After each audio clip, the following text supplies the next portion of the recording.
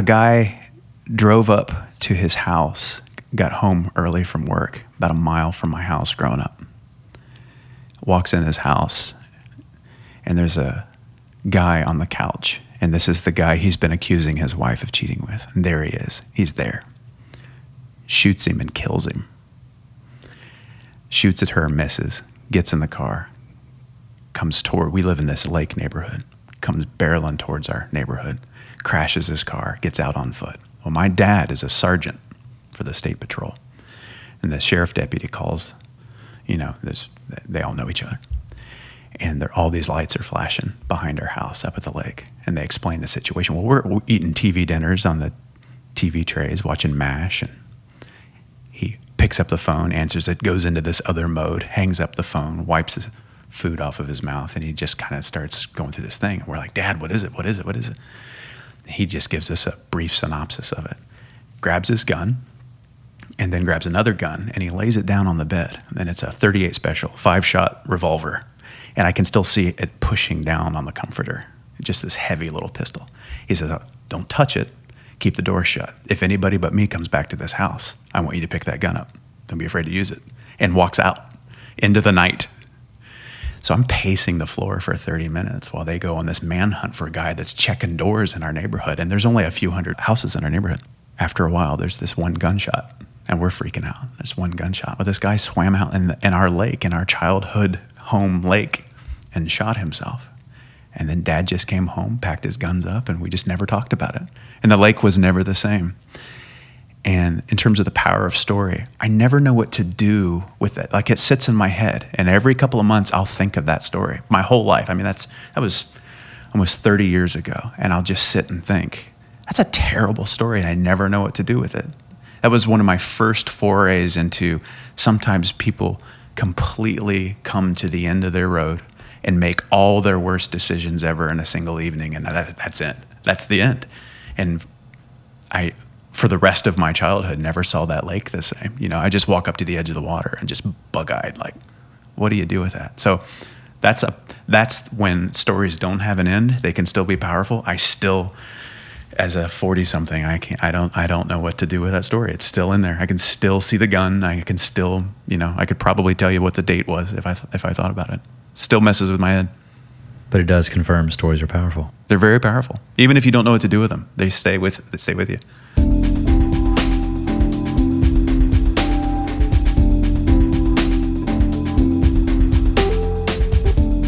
Stories are indeed powerful.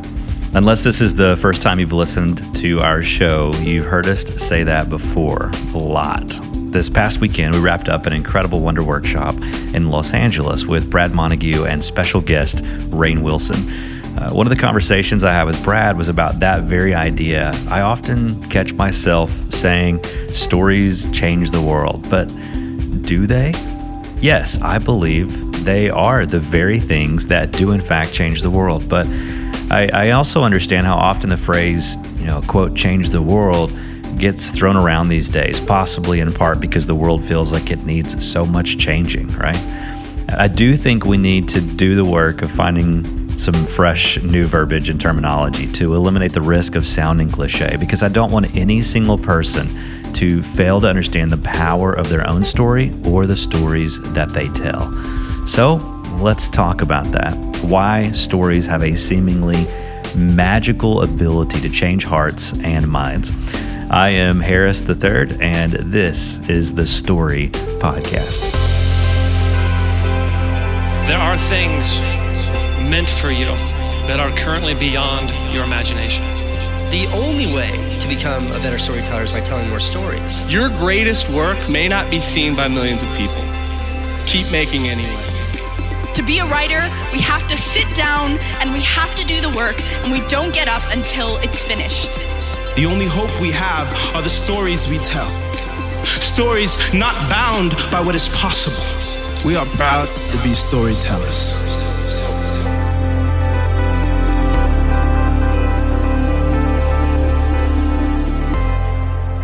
I am so excited about this week's conversation with my friend, Steve Daugherty. Steve is an incredible storyteller. This isn't his vocation, or is it? Let's begin with how Steve describes his work when meeting someone new.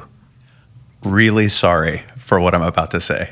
That's kind of how I feel, because I work at a church. I would say it real sheepishly like that. I work at a church. Are we still cool? Can we still sit here?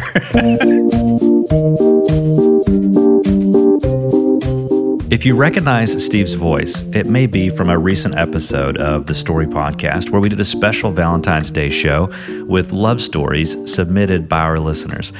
Or if you were in attendance at this past year's conference, Steve was also a featured storyteller on stage at Story 2016. You could hear a pin drop in the CMA Theater in Nashville as he shared an emotional story about he and his father. It was an incredible moment. When I first heard Steve tell a story, it was at a story slam. I had no idea he was a pastor. He didn't fit any of the stereotypes that pastors often have, and he was using language that most pastors frown upon.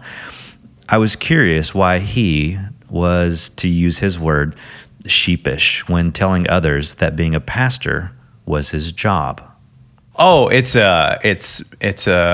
probably based on the presupposition of, okay, this guy works at a church and he's going to ask me to go to it before we get to our destination or something, So I feel for people who are stuck, strapped in a seat with a guy that may or may not want them to be different than they currently are by the time we arrive wherever we're going. So I put my hands up. I immediately have this energy of, but it's not like that, So that's what it is. It's apologetic when it probably doesn't need to be. It's like a neurotic calling that goes with being a pastor. I'm a pastor, but it's not going to cost you anything, But I don't say all that. I just think that.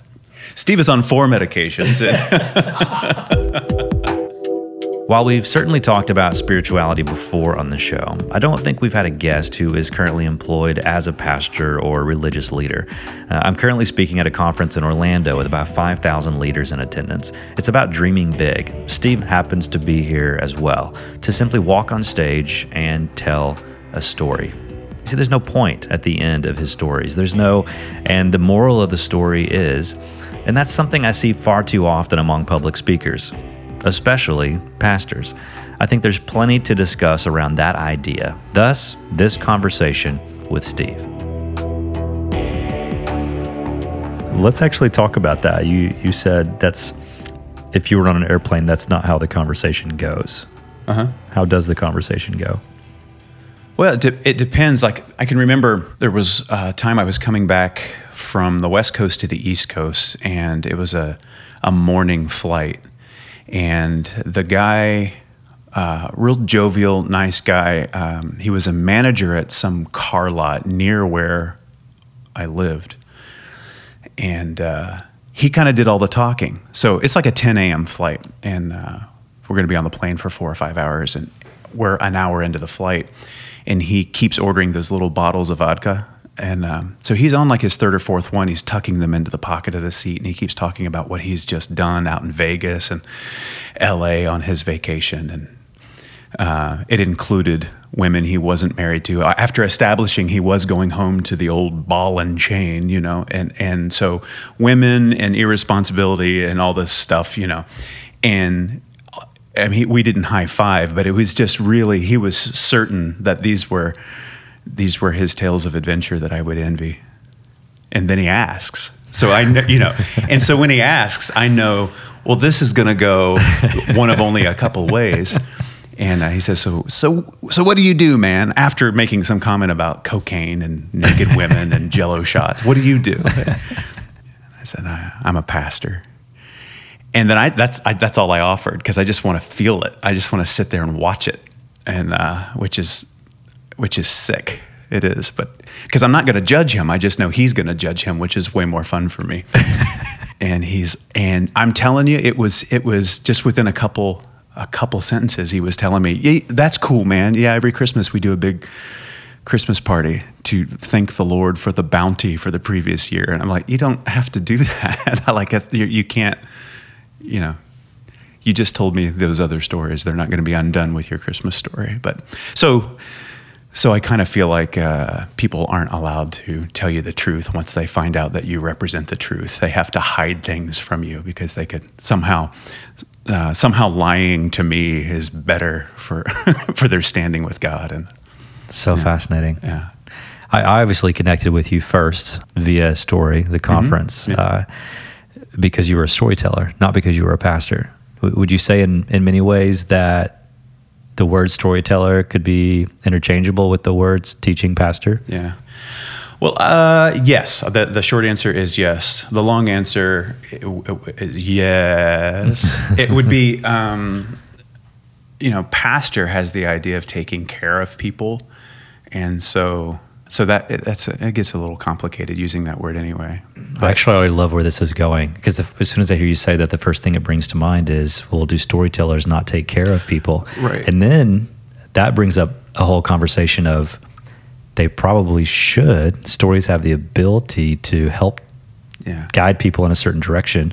Yeah, I didn't mean it as mutually exclusive. I think what I meant was, like, when you think of a pastor, that's something that you can do without a microphone. Totally. But the storytelling element of what, in my opinion, and according to my preferences, what you're doing to engage a room full of people, whatever that room is, to wake up their heart or remind them of their commonality, to point them toward love and all that stuff. So I'm talking more in the traditional sense of what is a sermon, but when you show up in someone's life, that's pastoring, and that you don't have to be ordained to do that. You certainly don't need to have a sermon ready. Totally. I know what you mean. I think, even though I understand what you meant by that, my mind immediately went to kind of that idea that CJ shared at Story 2016 about the difference between story selling and storytelling. Yeah. Oh, yeah. I think in many ways, as storytellers, we have the opportunity to play a role in caring for the story of humanity and moving it forward in positive ways.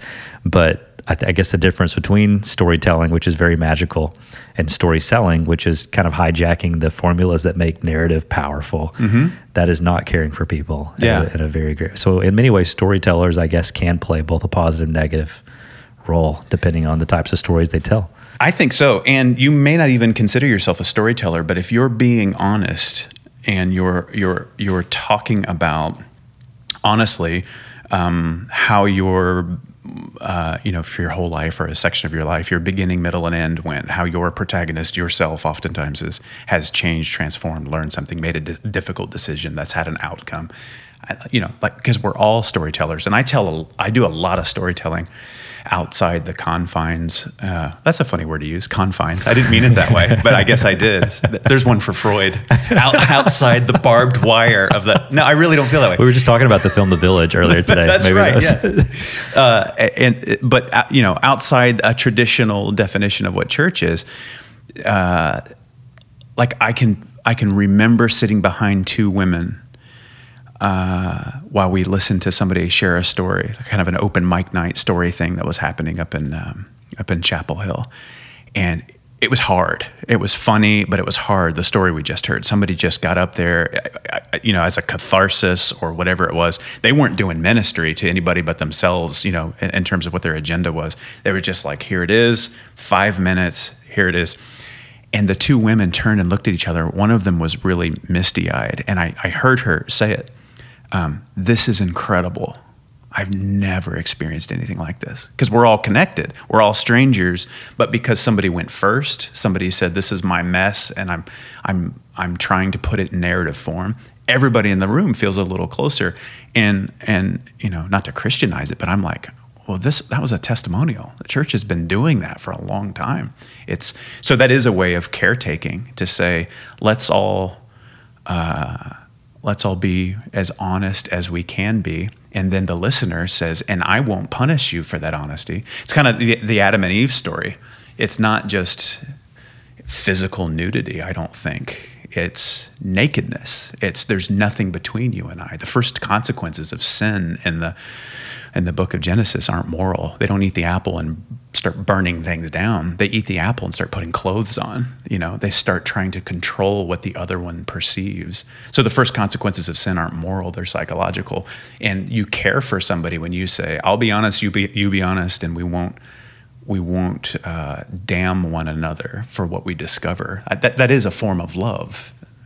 Yeah. So you say that, we've been doing that in churches for hundreds of years, I think, maybe thousands of years. Do you think the problem then is it just because there's a lack of awareness of the fact that churches have been doing that? Or would you say that not all of them have been doing it well?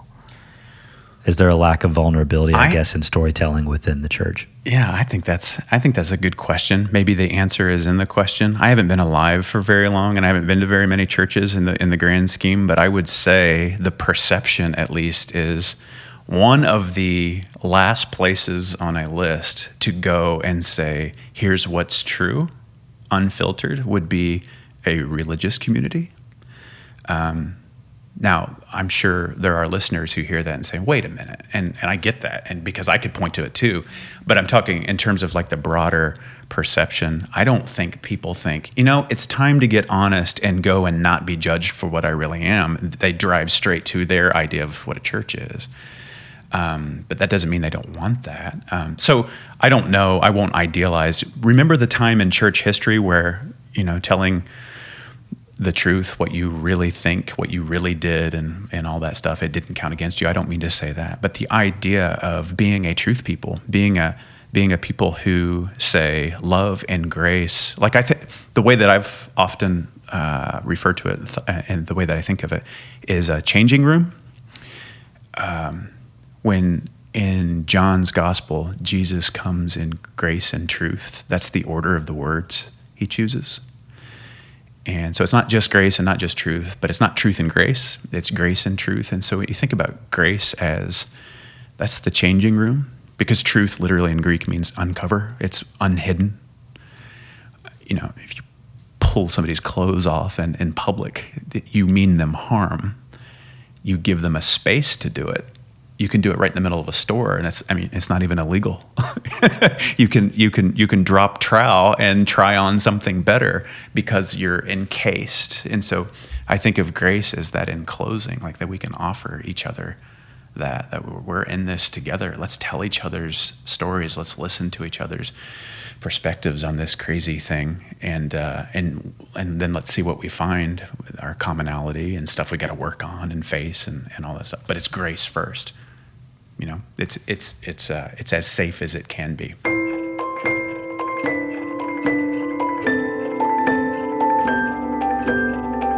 Why are you participating in the telling of stories outside of to use your words, the confines of your church? Why did you make a decision to do that?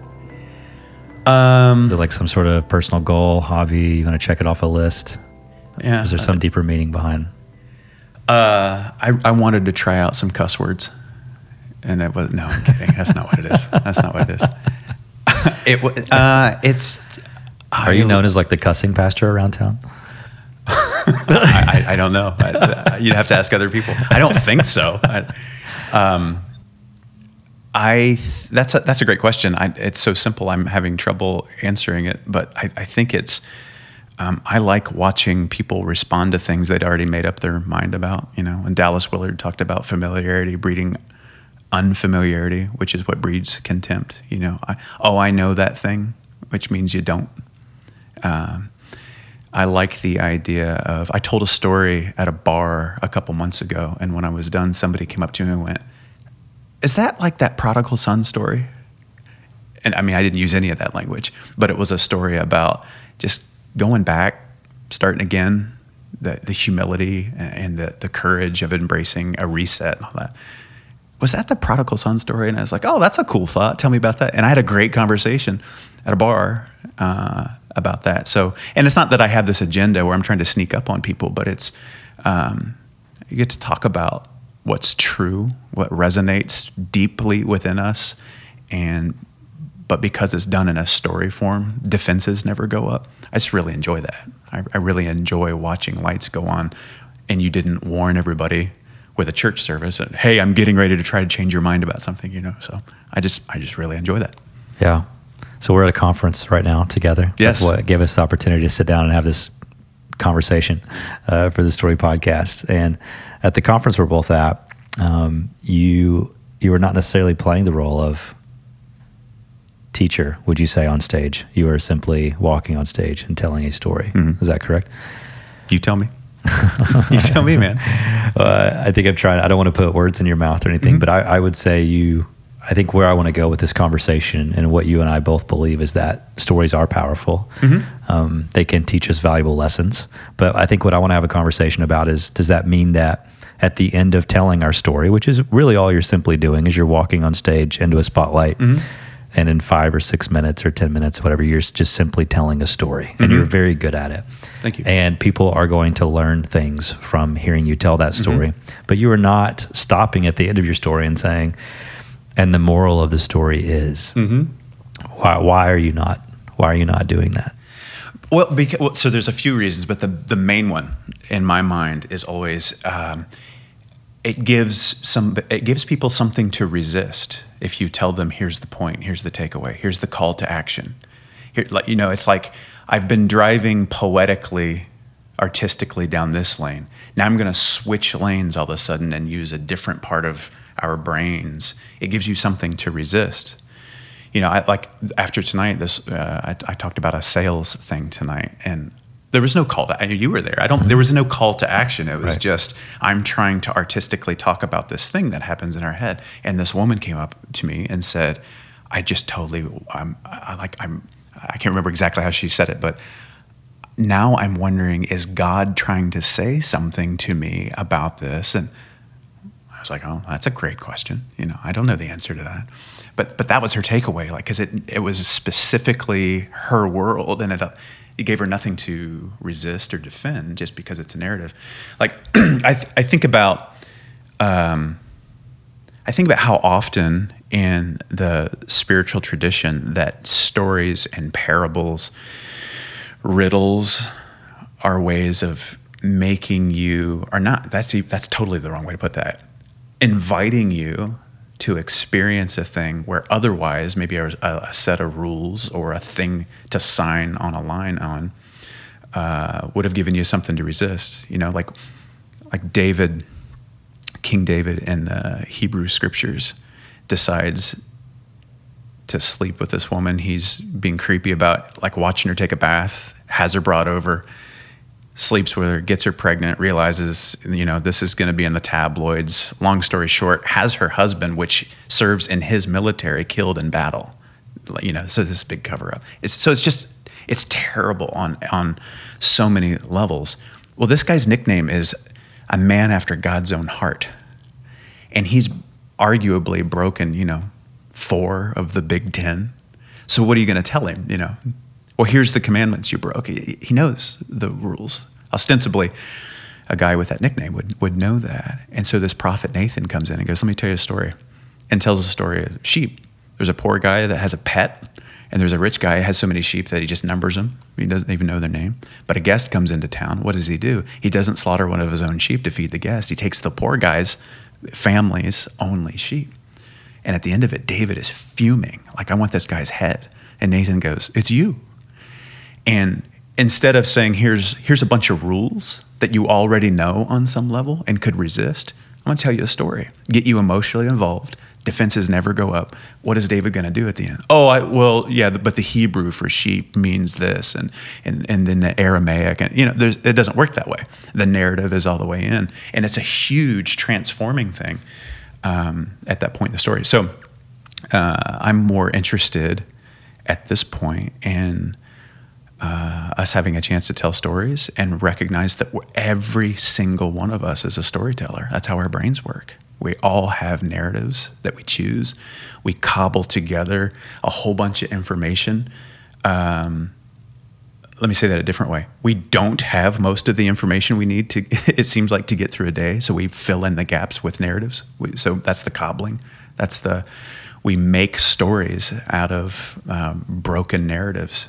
And I think we're invited by the storyteller that has capital letters in it to choose a different way of telling the stories, to choosing a different way of sewing narratives together lovingly and hopefully and with kindness and all that stuff. But it's way bigger than, here's the don'ts. Everybody knows the don'ts or in the do's, but it's a majority of don'ts. Everybody knows that. But stories, that's what moves us.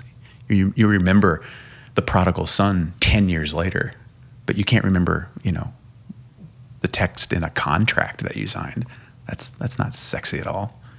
And that's really my point. I do sexy work, Harris. I don't know why that word came out right there. That's what has happened. You did say the word panties in your story that you told today.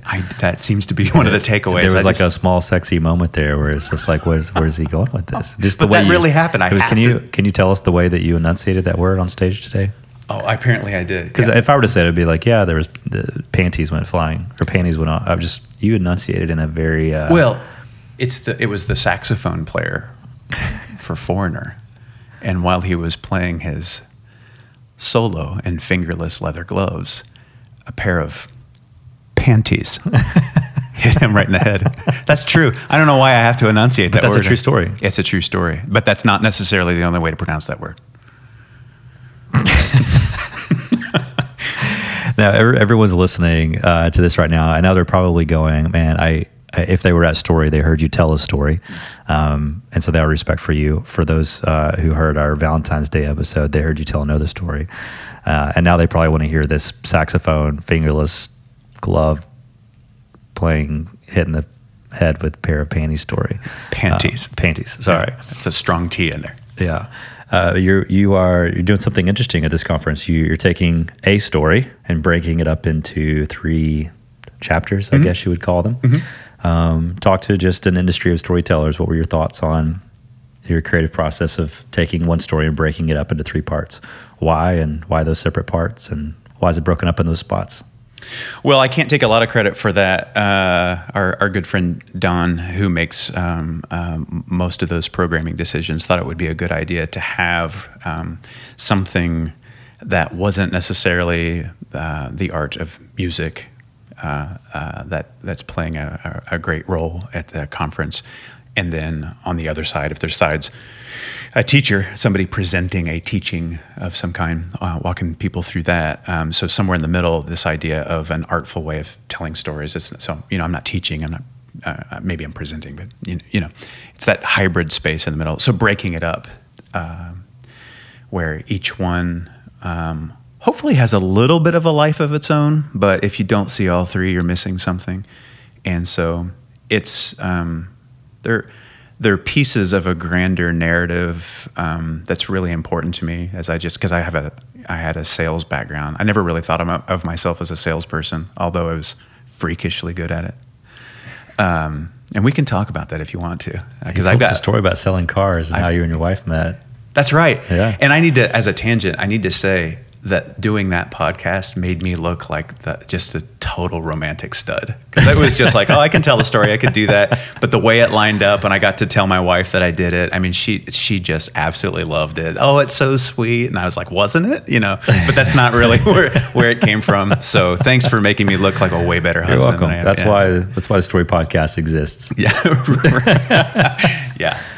So breaking it up into those 3 pieces was largely a decision that I was invited into. What if we took a story or several stories and kind of wove them together? So already knowing that I have this way of telling this one particular piece of my life because of the parallels that I see in a lot of people smarter than I have already seen it in the sales world and the church world sometimes. It was a way of piecing it together that way. But I'd say one thing is recognizing that it's already existed in some form as something written down, but knowing that it would be presented as a story is kind of retooling it to go from, this is a lofty term, but going from literature to something that helps people feel in the room, just to be in the room and to say it as a narrator of your own story. So that takes a little bit of recalibrating. It's all the same ideas, but you just know, well, you could read that. This is the problem George Lucas has, I think. At least that's what he's said to have as a problem. He's somebody that can write really great lines, but you can't actually act them. You can't say them. They don't sound real. You're in my very soul, tormenting me.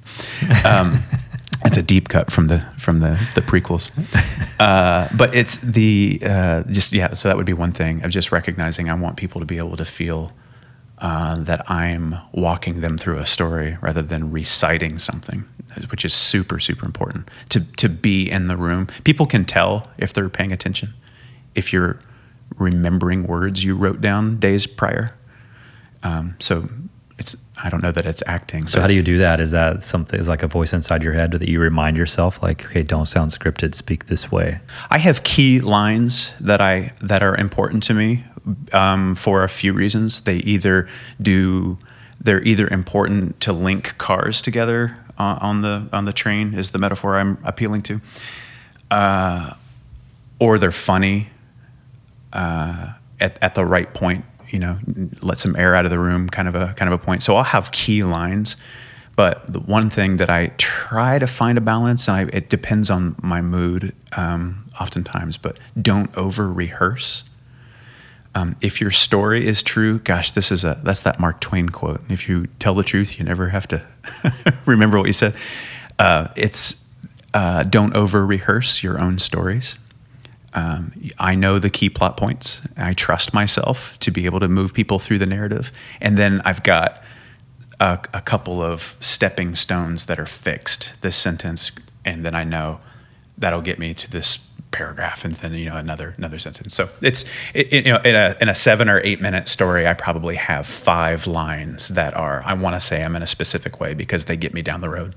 Interesting. So you don't write them out word for word and then script it, memorize it, perfect it. I'll write it out. Like these already existed in a written out form way longer, so I trimmed them down. It's kind of started over, took key ideas from the paragraphs. So sometimes I'll write it out just because I forget who said it, but sometimes I don't know what I think until I write it. So I don't know what my strongest point's going to be until I write it out. So I'll spend some time doing that. But like I told a story a couple months ago at a contest, and I wanted to see what my brain would do, and so I knew what my first line was going to be. I had one sentence in the middle that I knew was a hinge. What we say in the business. I don't know that that's true. I just made that up. It seems like if there are 2 halves, it was a hinge. And then I knew what the button was, how I was going to walk out. And I didn't write anything down. And it felt great because I was a little shaky beforehand, but it felt really great because it was just, that's about as vulnerable and as honest as you can get. Is I know what my story is. I just don't know exactly how I'm going to say it to you until lights and eyeballs are pointed at me. So sometimes I'll write it out, and then sometimes I'll just trust myself. Yeah.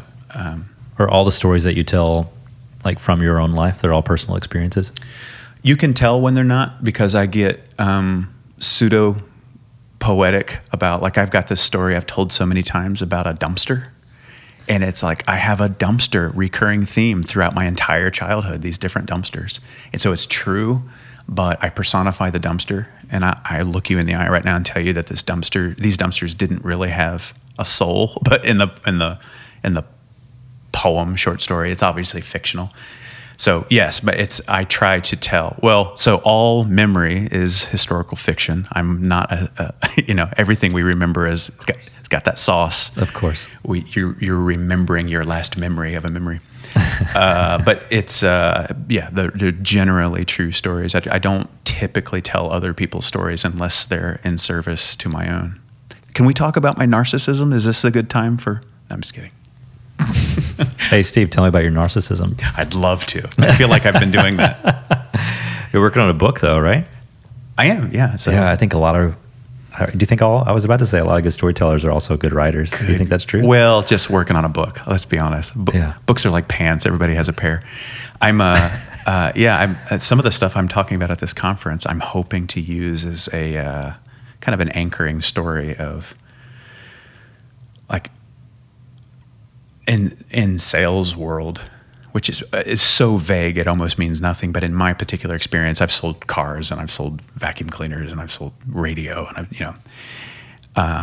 it's uncanny, the parallels to faith sometimes. Keeping your head in the game, and just how the whole thing works. And I don't mean that cynically, but yeah, it is something to watch out for, because I can definitely be a guy that just turns this whole faith thing into another way to win, market dominance and competitiveness, and they can. So it's something I've had to watch over the years. So I'm writing a bit about that, and then and I've got some meditations coming up, hopefully pretty soon. And I'm sure many pages filled with stories. It's all stories. Yeah. It's all stories. But that would be a break from the question you asked me a second ago. They didn't necessarily happen to me. A lot of them did, but they're, trying to tell stories from the New Testament and then mixing them with stories that have happened to me. I hope that it's that.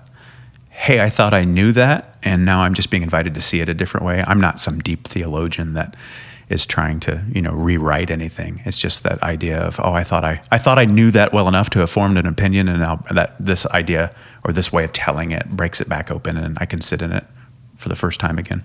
Wasn't that a cereal slogan? Taste it again for the first time. Have you driven a Ford lately? Do you do product placement on this podcast? I'm just trying to help, man. Have you driven a Ford lately? That sounds familiar. I don't know about the cereal thing. No, okay. It must have been in the 70s when you were a kid. Yeah, well, thanks for that. Thanks for that, young man. When you turn this podcast off, I'm going to give you what for. I love talking to Steve. One of the things I love about doing this podcast in general is the wide variety of storytellers we get to learn from every week. There is so much diversity. They work in so many different mediums and have so many different perspectives on the power that stories have. But something I've been considering lately is the fact that we so rarely take time during the show to just listen to a story told well. So I thought this was the perfect opportunity. I asked Steve if we could finish this episode by doing just that. I kind of put him on the spot, but he was up to the challenge. I can remember it was a December. I was 15 and Dustin was 16, so he was the driver, and we went, quote unquote, Christmas shopping. And I didn't have a lot of money with me, and so I'm not sure what my intentions were, but it probably had something to do with women at the young ladies at the mall in December. And we were coming to the end of our shopping trip, and I looked up at the ceiling, and there was one of those little dome mirrors that are supposed to have security cameras in them.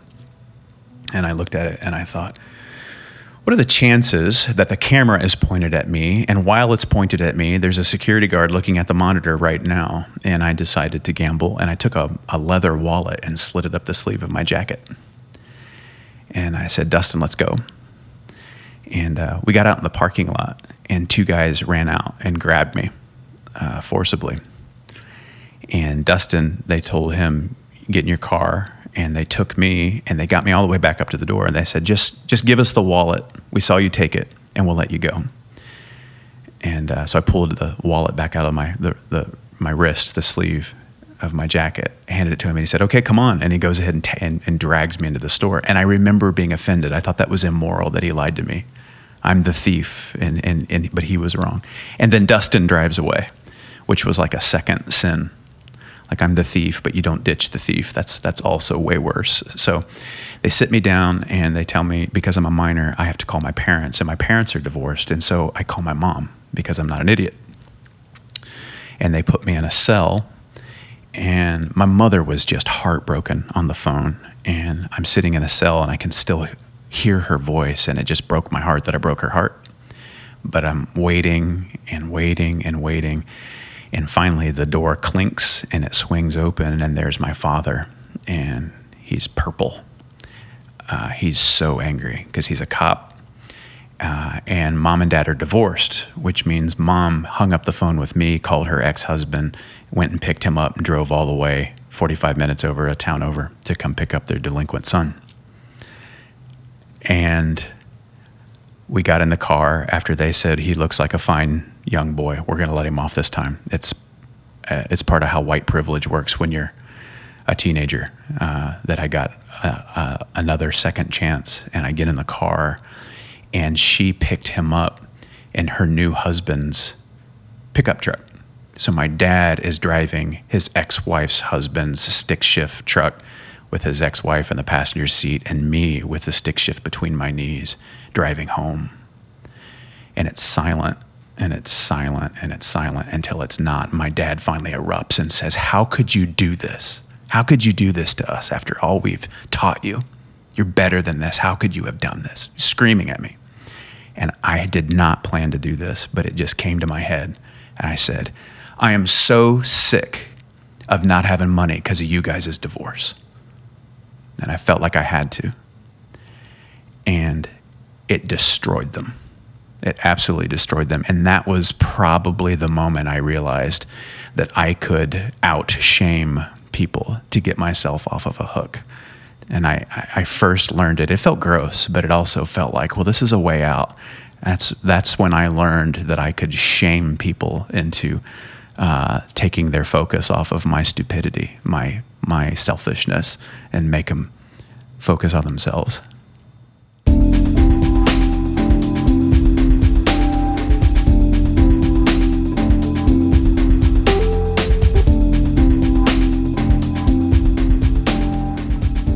I hope you've enjoyed this short and informal conversation with Steve Daugherty. You can follow him on Twitter, which he says is his absolute favorite social network, at StepDoc. It's a little tricky. The O is a 0. So that's at STEPD0C. My hope is that we're all reminded that it doesn't matter what our vocation is, we are all storytellers. If you are listening to this, you have a story, and your story matters. Thank you so much for listening.